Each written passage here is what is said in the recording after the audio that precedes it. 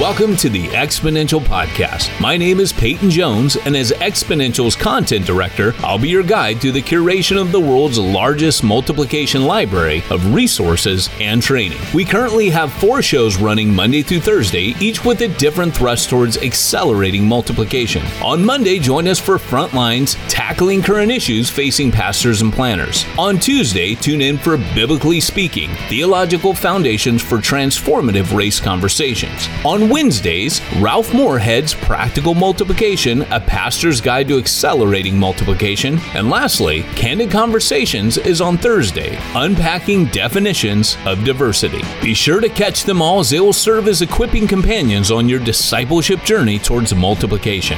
Today, we'll be catching up with Ralph Moore and Myron Pierce on Practical Multiplication. Practical Multiplication highlights Exponential's core church multiplication frameworks with a focus on the everyday, practical nature of how these concepts can help pastors and church planners make disciples and multiply churches. Now, let's join Ralph Moore and Myron Pierce. Hey, welcome to another edition of the Pastor's Guide to Accelerated Church Multiplication with my friend Myron Pierce. And today we got a real treat in store for you. If you don't know the term Funkadelic, you will before you're done. And so we're off to the races. We're going to interview my friend Jimmy Calhoun. He was a big rocker in the 70s, played with the Names, and then stumbled his way into a Hope Chapel, got connected with Jesus, decided he wanted to become a pastor, asked the guys, can I become a janitor at the church so I can just hang out and learn from you guys? So he's the only janitor we ever had who drove an XKE Jaguar to church, became a church planter and a missionary. He's going to tell us all about that in a minute. But I just want to introduce my partner, Myron. Go for it. What's happening, everybody? It is good to be back. Hopefully you have had, you found that these times together with Ralph and I, and many of our guests, has been stimulating and encouraging, to say the least. We are looking forward to listening to and talking to our brother, Jimmy Calhoun. Hopefully I get an autograph, a digital autograph by the time we're done, so I can sell it on Amazon because I'm a side hustle pastor. And Ralph, you can take it away. Okay. So Jimmy, you want to just say hi to everybody and make sure they get a chance to see your face on there. All right. Hi, everybody. I'm Jimmy Calhoun. Glad to be here. I'm glad that you're having me. So to me, it's an interesting thing. I was talking to Jimmy earlier, and all of us are, getting up there in years. Jimmy's about 10 years younger than me, I think. But, we lived through the 70s, and, there are all these angry rockers and the guys that, I was listening to their music. I was looking up to them. Jimmy played with Sly and the Family Stone, Dr. John, if you guys are old enough to remember this. I mean, these guys were the pioneers of funkadelic music. They came out of the Bay Area. They rocked the world. Jimmy played with John Lennon. He played with every name, Jimi Hendrix. And yet look how mellow he is today. And it's interesting what time does to us all and how it kind of shapes us and changes us. And I think that's really cool. But Jimmy, as we get started today, I know your story pretty well because of Hope Chapel and our relationship. But you said some things to me earlier on a podcast that we did about disciple making and discipleship, and how, go into it a little bit, the story about you got in some trouble, you ended up going to all white high school, and pretty soon you saw the guys that you decided, first you chose off the biggest guy in the school, tried to punch his lights out, and he laughed at you. And then you decided, these are guys here that are going places. I want to be like them. And then tell us how that rolled over into your Hope Chapel pathway of, I want to be a pastor. Wow. Yeah, well, I was kind of an angry kid, and I never really said no to an opportunity to be in an athletic competition that involved fists. And so I was getting in a lot of fights, and my dad came in and said, well, if you're going to keep fighting, we're going to put you in Golden Gloves. So I started in junior Golden Gloves, and I went to Golden Gloves, and that didn't work. And I got thrown out of the entire. Well, I got thrown out of the entire school system in the city I was living in, and I wound up going to an all-white school. There was 1,400 students, and me and one other girl named Lily, who looked like me, who was African American, and I ran into these two guys on the football team, Jim Heckendorn and Mike Goodman. And within a short while, I just looked at them from a distance, of course, and I watched how they carried themselves and who they were. And subsequent to that, I found myself wearing wingtips and a Madra shirt and a little. I became a preppy real quick within 6 or 7 months. And out of that, I realized that the self that I had created was more of a construct than it was really who I was. And Paul talks about taking off one garment and putting on another garment. And I realized that went a little bit deeper than just figurative, clothing. That actually some of the personality traits that I acquired them by looking at others around me. I remember when I was in the 6th grade, Down Smith stabbed a teacher, pulled a knife on, and rather than the rest of the class thinking that was terrible, we all thought, wow, man, that guy's got some, he's got some nerve. I want to be like him. He don't take nothing from the teacher, and that wasn't really the attitude that was going to get you going far in life. And there was a metamorphosis in a short while of being from one person to another person. And that wasn't even a conversion experience. That didn't happen until I did find Hope Chapel. I was playing with a guy, Buddy Miles, who I met with Jimi Hendrix, and we lived down in Manhattan Beach. He was living with me, and we used to go to the Lucky Market that was adjacent to where Hope Chapel was and do various things. And within a couple of years, it was time for me to do various things. What things were you doing in that phone booth next to the church? Well, we were calling to Hollywood, back to Hollywood, for some entertainment enhancers that were popular at the time, and so we would stand there. Buddy was a very large body. I beg your pardon? I said entertainment enhancers that you put in your body.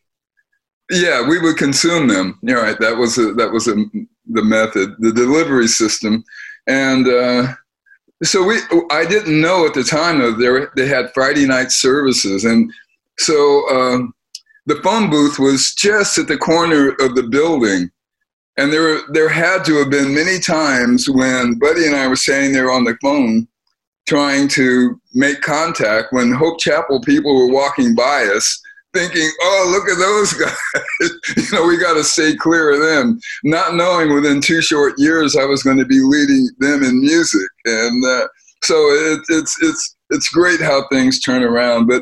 But as far as discipleship, Ralph, I came the year Ralph left. And I think it's most of what I know about church I learned from Ralph, even though I didn't know Ralph. Now, how did that happen? Well, because Ralph implanted and inculcated certain things in the DNA of Hope Chapel.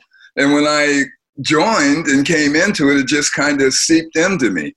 So when I did meet him 2 or 3 years later, we were already old friends and old buddies. And I would tell people around the world that I'm a disciple of Ralph Moore, even though there wasn't that much of a one-to-one. And so discipleship, we used to say caught. It's caught. And he didn't really have to tell me anything. What he did was show me things, and both in person and afar. So pick up a little bit from, and then we're going to hand this over to Myron, but pick this up a little bit from how you had admired these two guys in high school, and it caused a metamorphosis.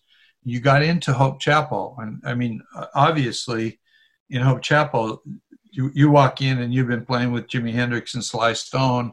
They're going to pay attention to you, but you were paying attention to them, and you're going, there's guys I want to be like, and that ended up with you ultimately planting a Hope Chapel in Sherman Oaks, going to Belize as a missionary, doing micro church right now in Texas. But there was that I'm going to say moment, but it probably took several weeks or months when you saw somebody and you saw something, because I think that's what's missing in what we call discipleship or disciple making today. Is we're always trying to peddle a course on people. There was something deeper that happened in your life. Well, for me, it was Mike and Jim were All-American football players, Mike in particular. And so I was athletic, and I started patterning myself after him, emulating the things that I saw him do. And so the connection is when I got to Hope Chapel, I started emulating the things that I saw the many church pastors and the guy who took Ralph's place named Zach Nazarian. I started emulating what I saw them do. And it didn't take long for me to realize that it was a church planting movement, even though it wasn't discussed like, here's 14 steps to plant a church. The conversation was, the best way we know to evangelize the world is by starting churches.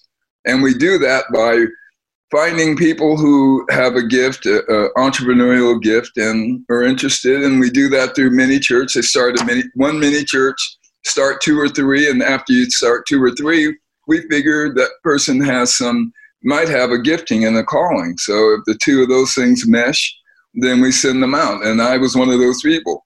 I quit music, and I remember the Bonnie Raitt's saxophone player, the leader, her band leader. I walked down Pier Avenue one day, and at the Lighthouse there was a bar, and I heard the saxophone. And I went in, and the guy goes, "What are you doing down here?" And I said, "Well, I live here." And he says, "Well, what, you still got your equipment?" I go, "Yeah." He says, "Well, I'll give you $1,400 a week to go play with this woman, Martha Davis." And I said, "Well, I thought about it, and I was making about $6 an hour sucking rugs from 12 to 6. And I thought, no, I can't do that because I'm committed to this thing called church planting. And so a lot of things happened out of being accepted and also just being included. I was included right away after about 1.5 years. And that's an important word, including, because that's something I've found we don't do a very good job of. So that's good. Myron, what you thinking? Yeah, no, thanks for sharing. I guess one of my thoughts was, you mentioned the idea of is, church planting or disciple making is caught. What are some other things that you learned early on in your Hope Chapel days when it comes to disciple making that would be advantageous for some young fellas like us to know? Well, the one thing that I came away with was releasing people's gifts. And one of the beautiful things about the Hope experience was the diversity in theological understanding. And I remember, here's an interesting thing.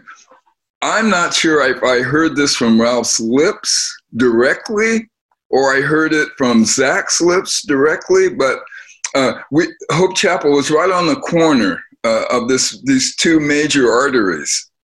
And we were talking about starting churches, and I was told that if you're smart, you'll just go right across the street and rent an office or a building there and hang the Hope Chapel shingle there. Because out of the 3,000 people who attend here every week, probably a lot of them don't really like me that well, and you could start a church over there and they'll probably like you.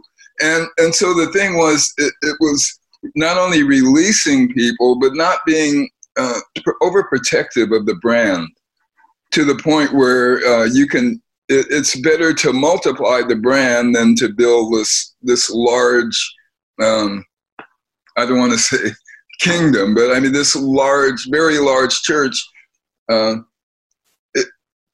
So I came away with that, and we started 5 churches ourselves. So this Sunday morning, even though we don't even have a building, there's still about 1,100 people that go to churches I started because of that fact. It was as soon as I could meet somebody who wanted to start a church, we'd do it. Our first church in Sherman Oaks, before I started taking a salary, somebody was going to Sacramento and they needed a few bucks. So we took a very large offering and sent them out.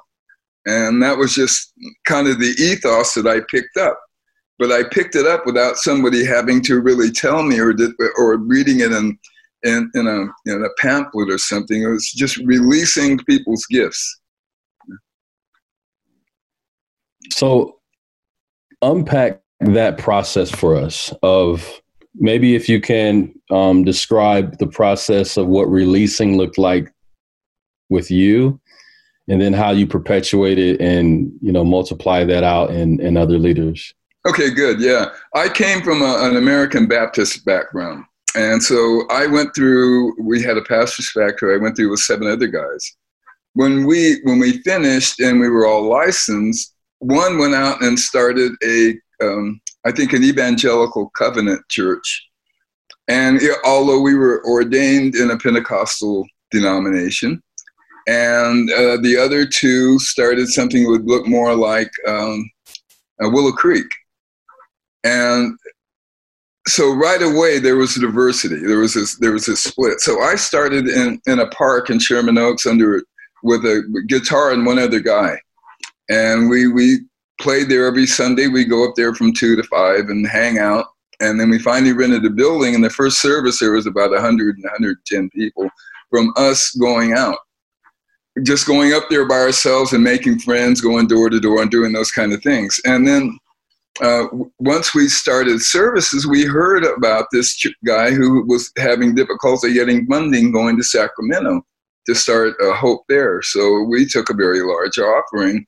And the thing is, I wasn't friends with the guy.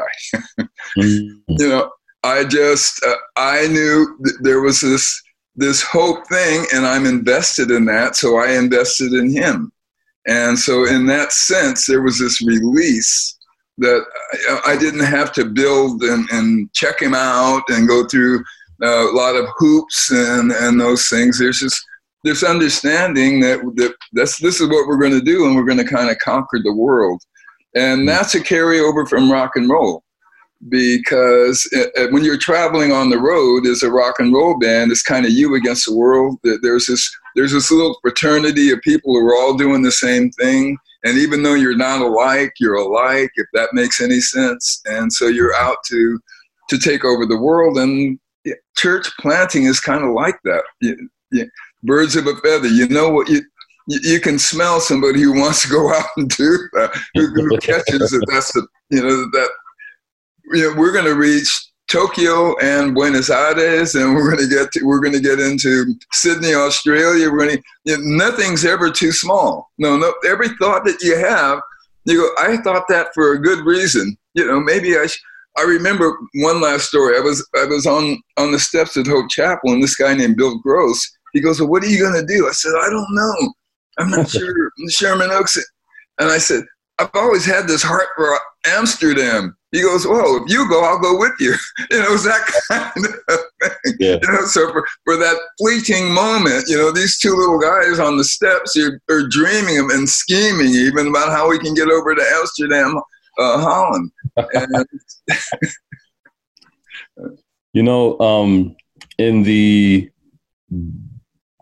among Black pastors, there's typically not a conversation around church planting. Like there's not the idea of let's plant churches. Some of it's centered around what we do on Sunday morning, certainly. But why is that? Why do you think typical Black-led churches are the focus is Sunday versus the idea of church planting or even disciple making? Well, I could not speak from personal experience. I could speak from my brother's experience. The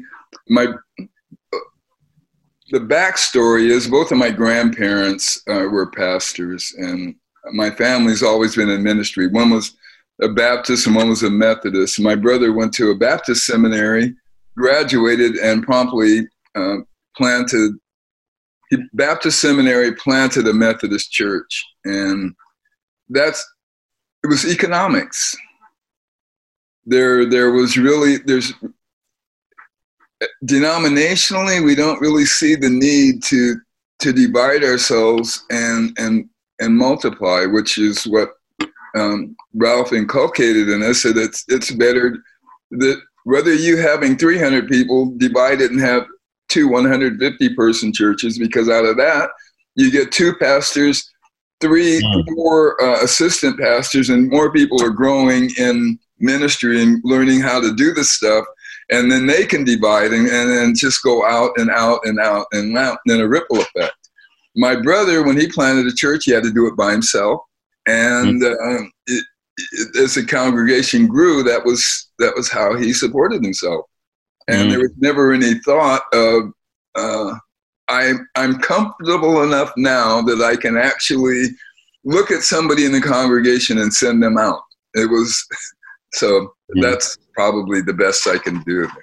Yeah. Ralph, what stories are you thinking in your head right now? Anytime Ralph and I interview somebody, there's always a point he wants to make, and in order to make that point, he has to tell a story. So, Ralph, I want you to make a point, and then I want you to tell a story. Okay, here's 2 points. One is, before we're done with this interview, Jimmy, we need to be talking about the books you've written. We need to be talking a little bit about Oxford University, the embrace that's been there. But I want you to take us into the rock and roll world a little bit.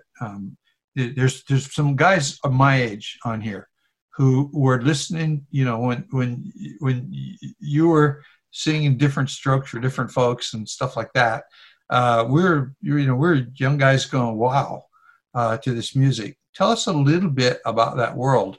Name some names, because make some of us old guys happy. Make some of these young guys like Myron, who were born too late to have experienced the joys of the 70s, make them envious of all that. So tell us a little bit about what you did in Europe, traveling tours, all that kind of stuff. But then there's something you've told me before about how the rock world was much more accepting and began to cross these racial barriers and all this stuff that we're struggling with today. Before the church ever really woke up and thought about it, 2,000 years too late. And then give us a little bit of, because you have a personal philosophy of racial reconciliation that I think really works. It fits with Myron's. That's partly why I wanted you guys to know each other. So, but take us back to the rock world and the love that was there in the 70s. While the dope blowing was going on and all that, but there was something good happening. Well, work from there. Yeah. The 70s followed the 60s, which that's simple math, but the 60s were a watershed moment in American culture when the hippie movement caught on to this thing about peace, and which, in my view, the Christian church should have a monopoly on. But it was really something that people were pursuing, and they were pursuing it actionably, trying to make some demonstrable way of loving each other. And so there would be these great big festivals of love-ins like Woodstock, and where large numbers of people could gather peacefully.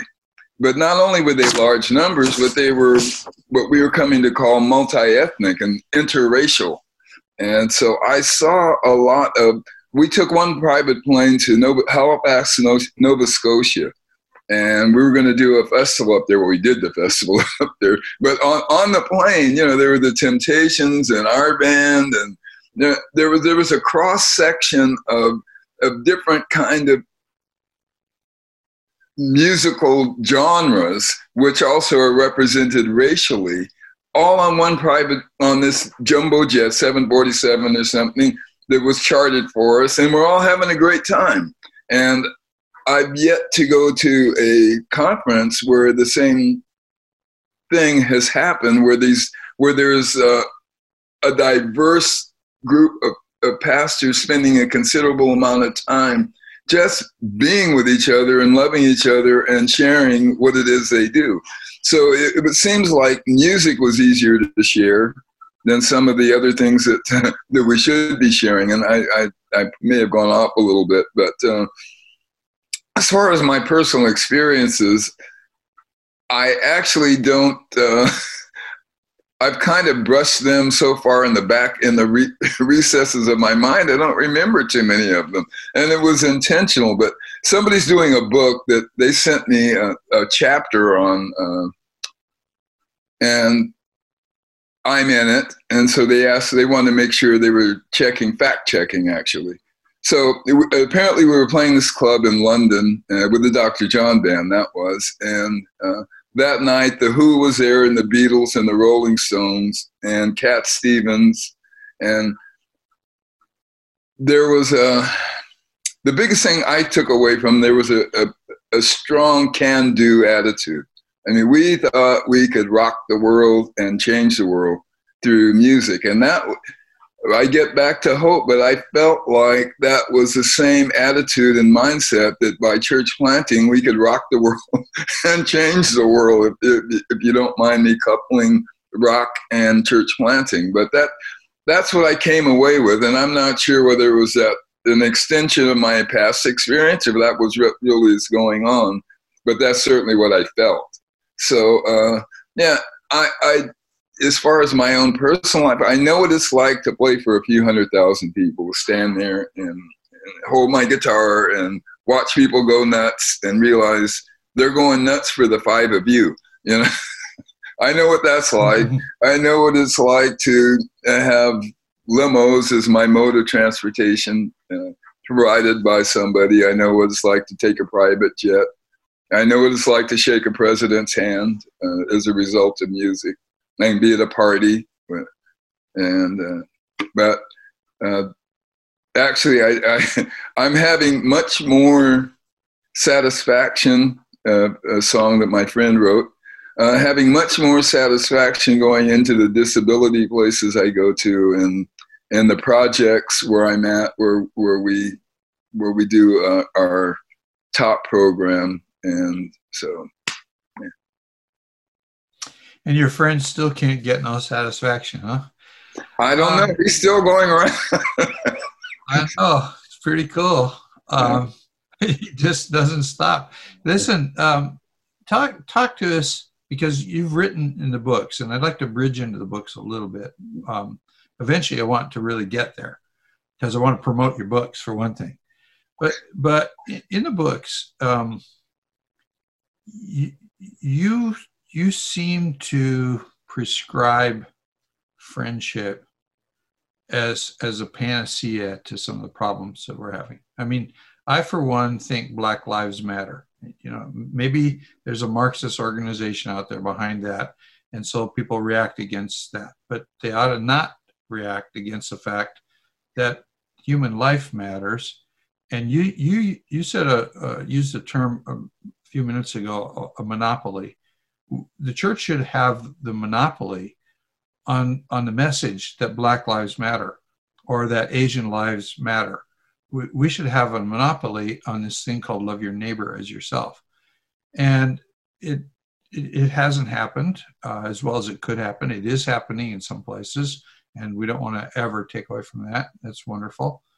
But you talk a lot about just relationships, people knowing each other. And it seems like we want to always fall back to some system, to some 14 steps, to something that's cumbersome and governmental and nonsensical, rather than just getting down in the dirt with each other. Talk to us just from your heart, just anything you want to say.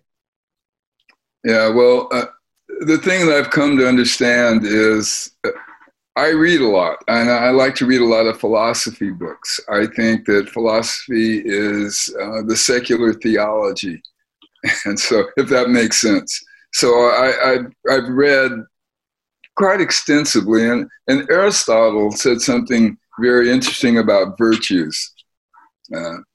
He said that we all experience the virtues the same way, and I can read between the lines where he believes that everyone experiences life the same way. And my personal experience is nothing can be farther from the truth. We don't experience life the same way.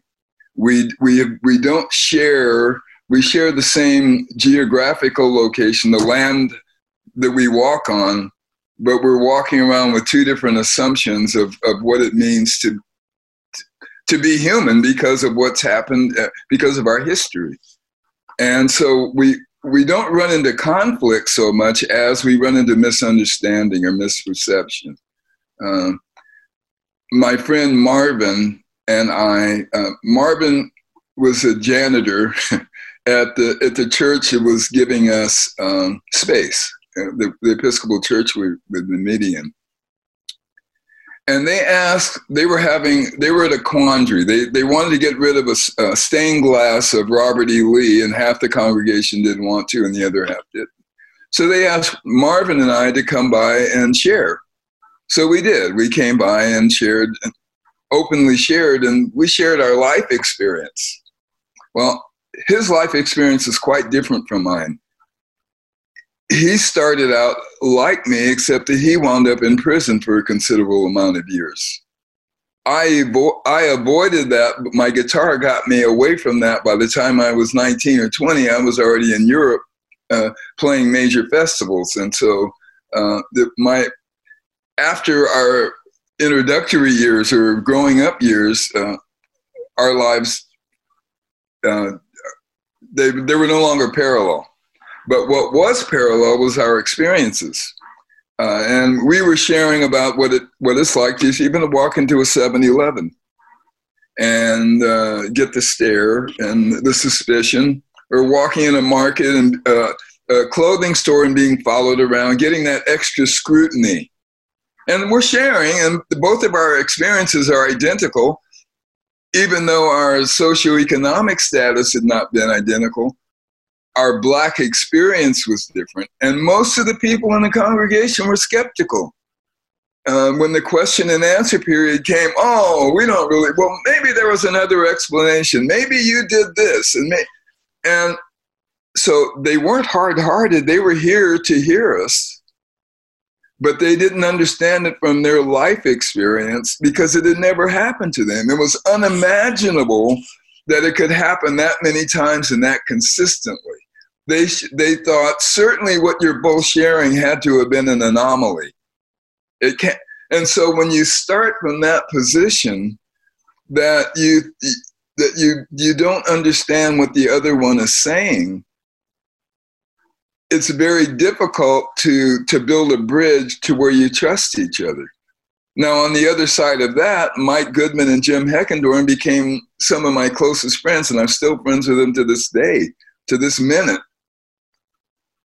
And we have been close. So when I'm with the kids I grew up with, my Black friends, and they want to say, well, they think this and they're doing this. Well, it's true. We've experienced certain things as Black people. But Mike and Jim certainly never woke up one morning thinking, what can we do to make some misery for those people who live on the other side of town? So there's that element, there's misperception about what the other's thinking primarily because you can never experience how their lives were. So in that sense, Aristotle was wrong. And we don't all experience life the same way, and we have to give each other grace and space to acknowledge whatever it is they're telling you. They're not saying it out of a hard heart or a mean heart, it's out of their life experience. And that's been the challenge for Bridging Austin. That's what we're trying to get people to understand in a conciliatory manner, so that we always think the best of the other. So sometimes I'm the white guy, by the way I am, who doesn't understand, who doesn't have these feelings. I'm not a racist. I don't get up in the morning thinking, how can I make life miserable for my friend Myron because he's black? So I'm assuming then, because I don't feel this way, well, then this must not exist. But it does exist. Systemic racism is there, and it's often, just people don't understand it.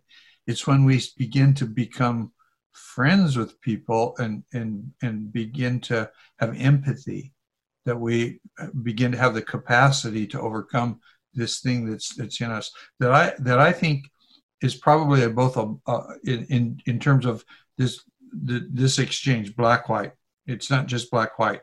When I go to Japan, I'm on the other end of the stick. Foreigners are always suspect in Japan. So I've experienced this in some other cultures, but just in terms of a black white thing, some of it is we just need to learn to talk to each other and learn some empathy. Are you asking? I'm asking. Yeah.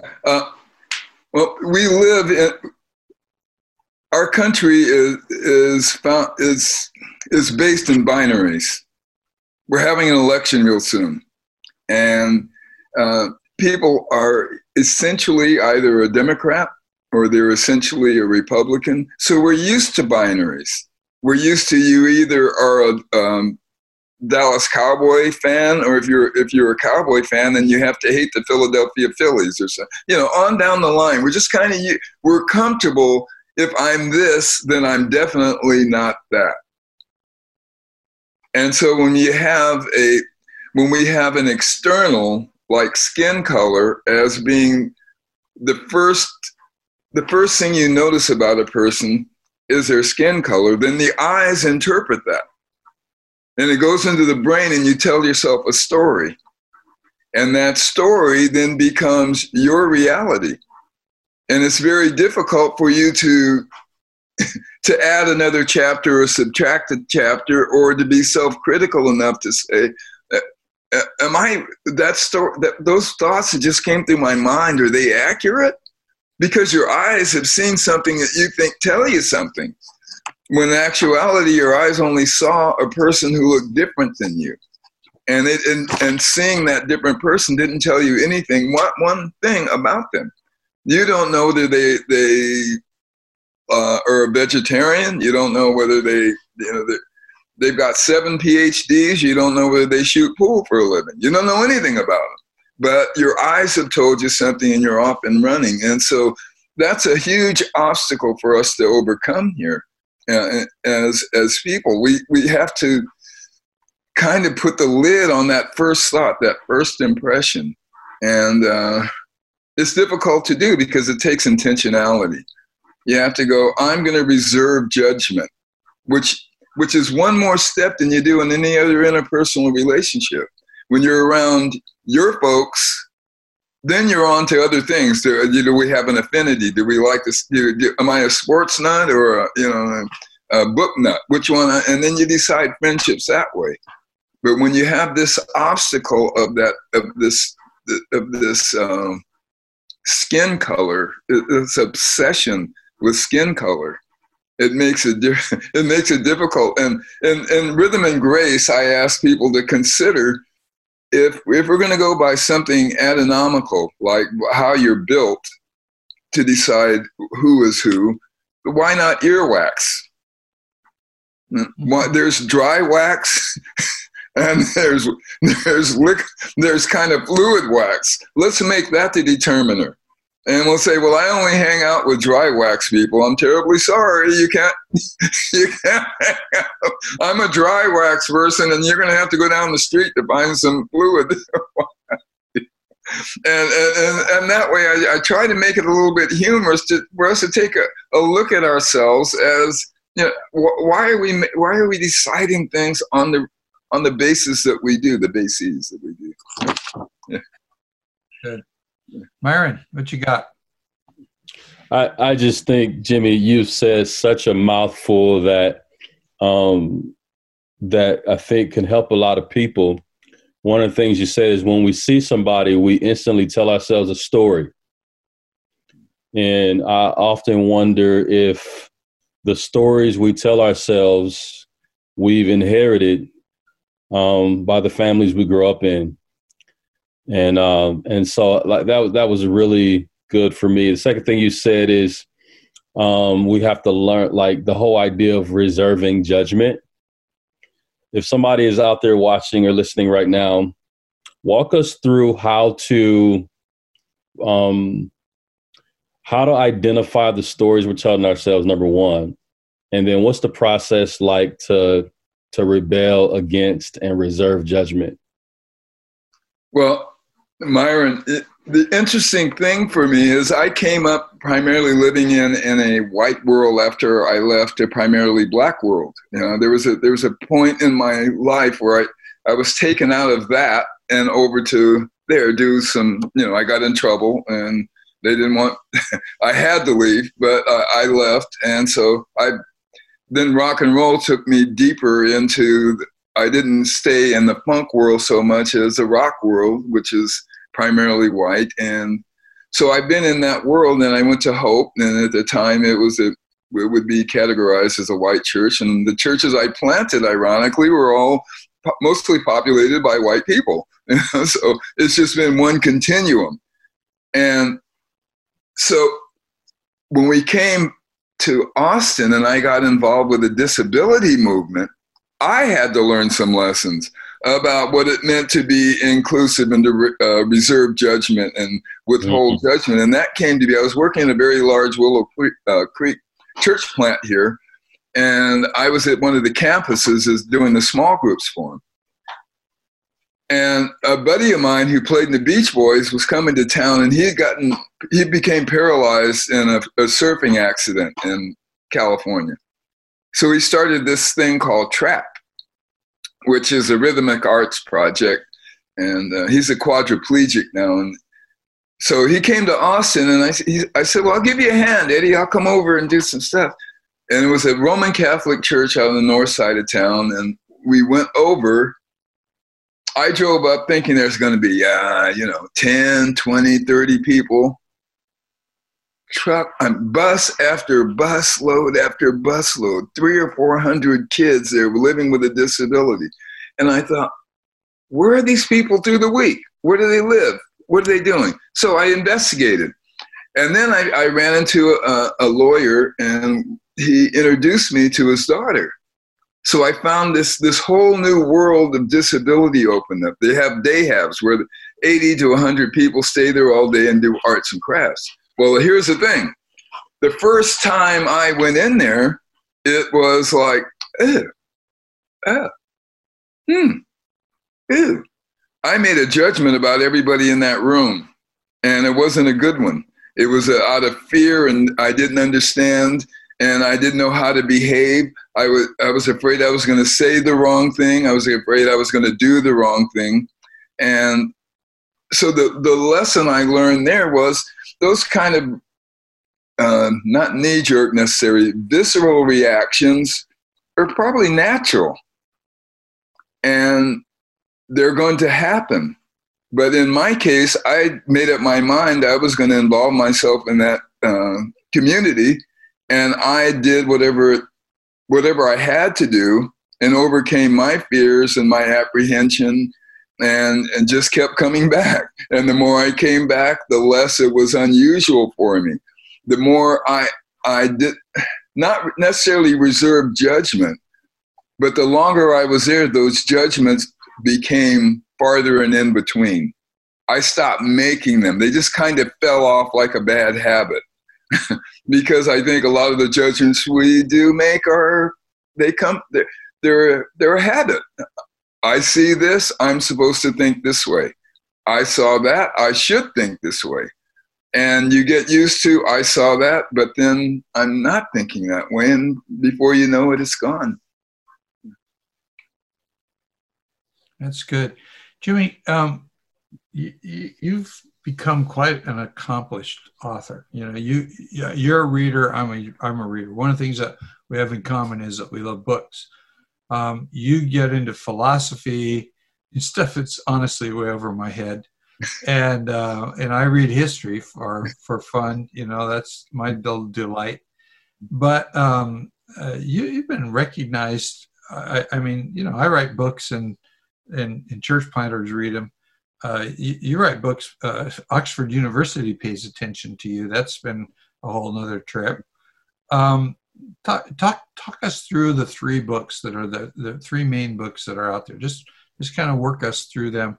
The books are available, by the way, on Amazon. You can go to look for Jimmy Calhoun on Amazon. You should, by the way, because he's got some things to say that would speak into the tension that's going on in the United States right now in some wonderful ways. Basically using your rock and church experience as launchpad, but just kind of walk us through the books a little bit. Yeah, well, the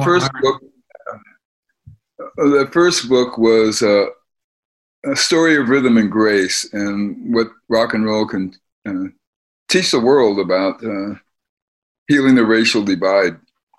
And a lot of that was about what we've been talking today about Hope Chapel and church planting and being open to doing what's necessary to have a multi-ethnic church, which requires one more step. It requires you being willing to see the taste and preferences of the people coming in as legitimate, and not assuming that they're just going to like what you do because they're there. I mean, that you have to show some consideration. So I had learned that very well in the rock and roll era, because one night I would be playing with Rare Earth, and we would play to an audience. If it was Alice Cooper's audience, even though we sold as many records, they weren't that happy with what we were playing. So you even though there were people there, you knew you had to take into consideration who they were. And a lot of times when we have a church that's populated by 80% or 90% of one ethnicity, we assume if you came to visit that it must be you like what we like and you think like we think. And it never crosses your mind to make friends with the new people and ask them, what do you like? What do you think about that? And be willing to hear some criticism. So that was the story of Rhythm and Grace. And then, as we just talked about disability, I realized that I had missed something about healing the racial divide, and that's reception. So I wrote The Art of God, asking people to learn to look for the beauty, the inherent beauty in every human being that's ever been born.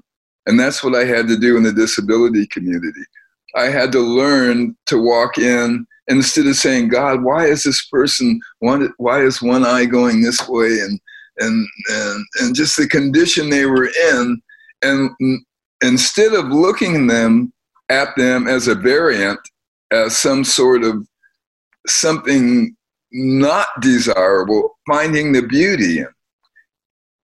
And to be honest, after 10 years, I found I'm able to look at some of my friends.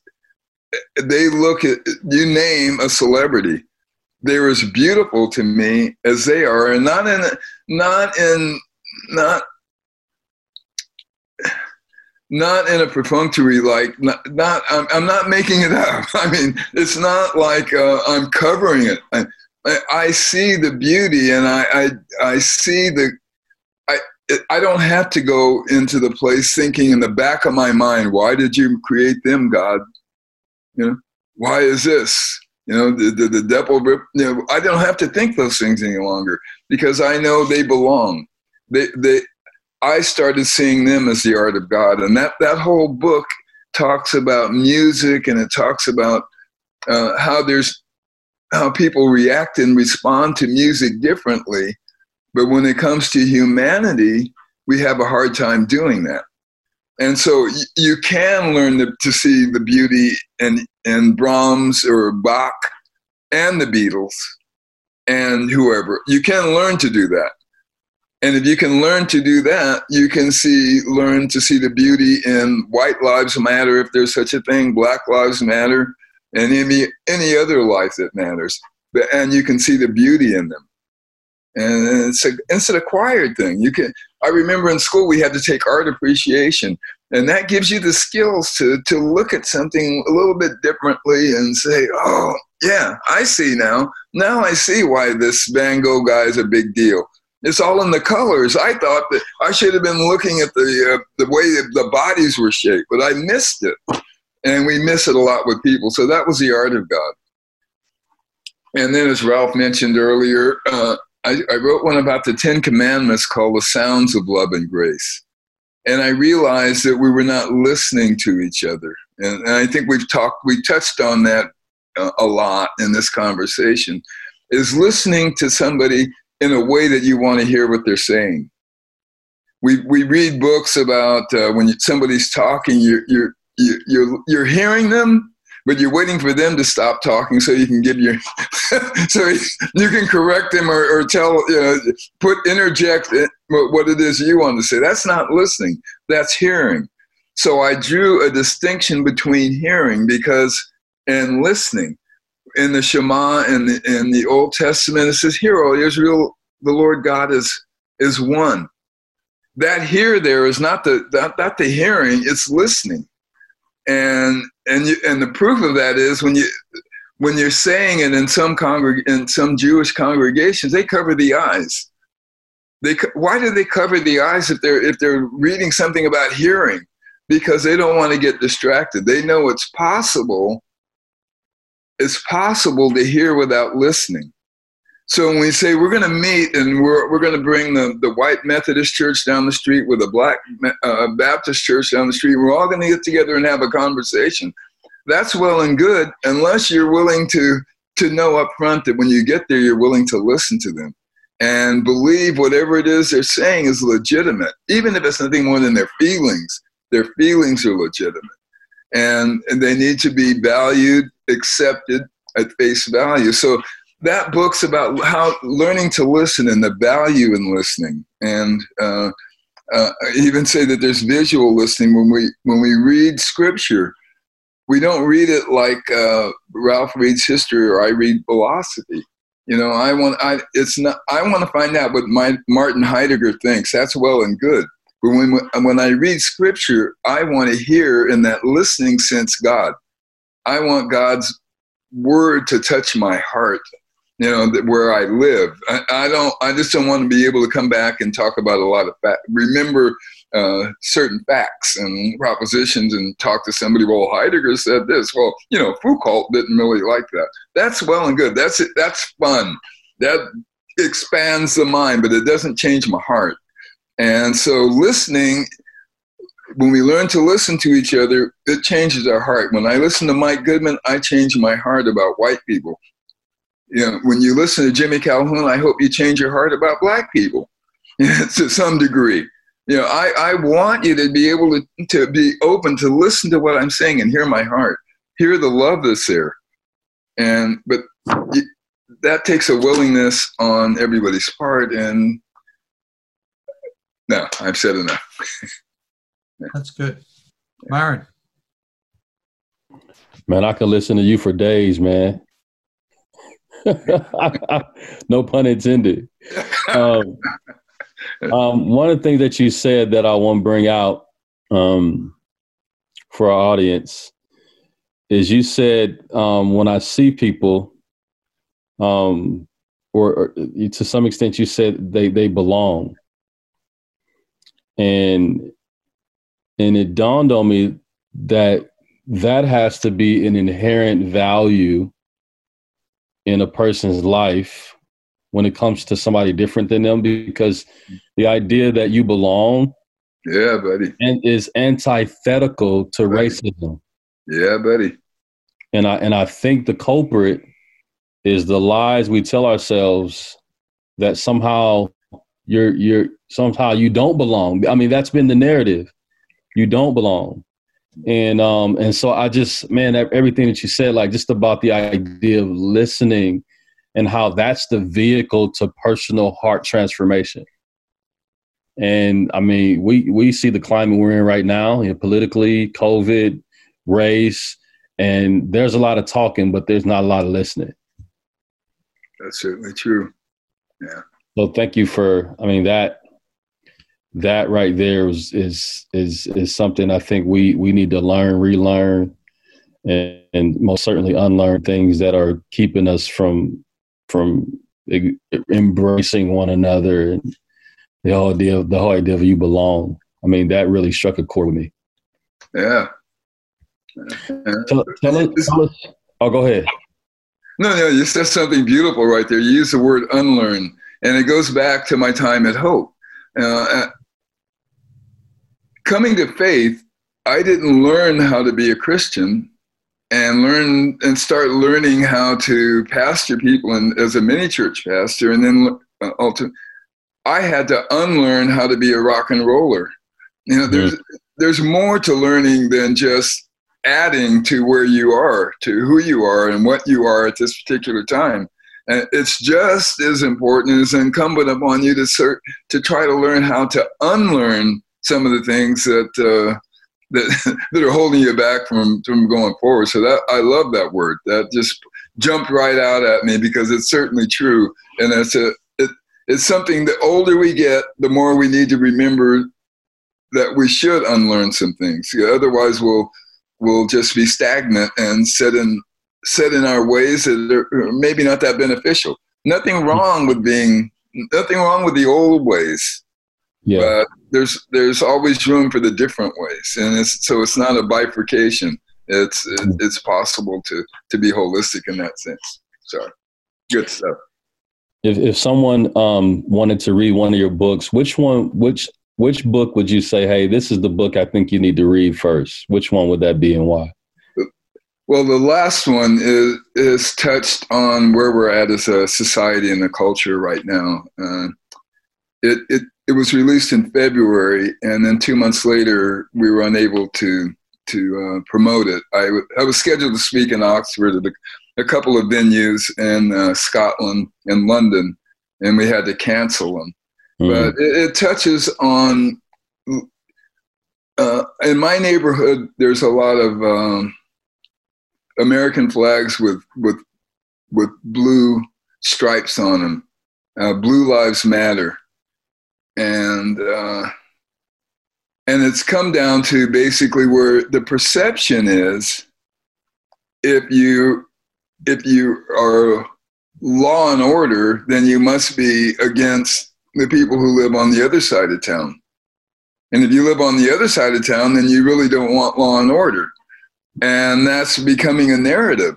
And I touched on that book because it's neither of them are true, or both of them are as false as can be, whichever way you want to do it. I mean, there's no community is a monolith, and people just don't think like that. Everything comes in isolation. So I tell a story about my next door neighbor, and I make up this hypothetical guy, and he's a white police officer and 35, and he belongs to the Baptist church down the street.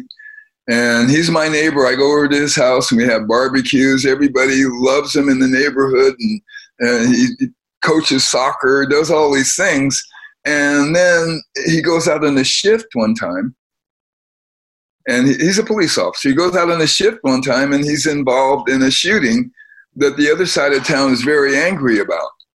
But they know I live next door to him. So next time I go into church to speak, they go, well, what about old officer, what's his name, Ross? And I go, well, he's a good guy. How can he be a good guy if he just did that? Well, no one is just one thing. Everybody is more than one thing. And if that guy made a mistake that day, I wasn't there. If he made a mistake, he's still the same guy that I went to have barbecues with and that everybody loves. But he's still the same guy that if he did something aberrant and he shouldn't have done in his official capacity, then that will sort itself out in the proper form. So that's what the Sounds of Love and Grace is about. It's about learning to listen and learning to love. That's basically it. And so that book would be it. Well, we have reached the end of our time. How can we find those books? And then how can we, if we want to just find out more about you, where can we go? What website? Where can we go? Okay. Yeah, thank you. Amazon.com, as Ralph mentioned earlier, is the best. But my name is spelled like Hendrix, if you know that spelling. Jimi Calhoun, which is Calhoun. And then there's JimiCalhoun.com. That's my website. And it's not an elaborate one, but it'll keep you up to date as to what we're doing. And as soon as we know whether the church is going to be meeting in North Austin or the West Side, which we're trying to decide what to do in the next, once we're allowed to meet again. So, man, that's it. Yeah. Man, thanks a ton, man. My soul is full. So good to meet you, man. And those of you who are watching or will watch later, feel free to reach out to Jimmy. Let him know how you felt about our time together. And then also Exponential is putting on some roundtables here in the fall, more so in the winter now. If you can go to multiplication.org/roundtables, we're having a conversation, much like we've had today with Jimmy when it comes to listening, because we know that listening is the bridge that leads to transformation. So go sign up, find one that's close to your city, and be a part of this family that's trying to navigate what it means to belong to one another and certainly to belong to God. So thanks again, Jimmy.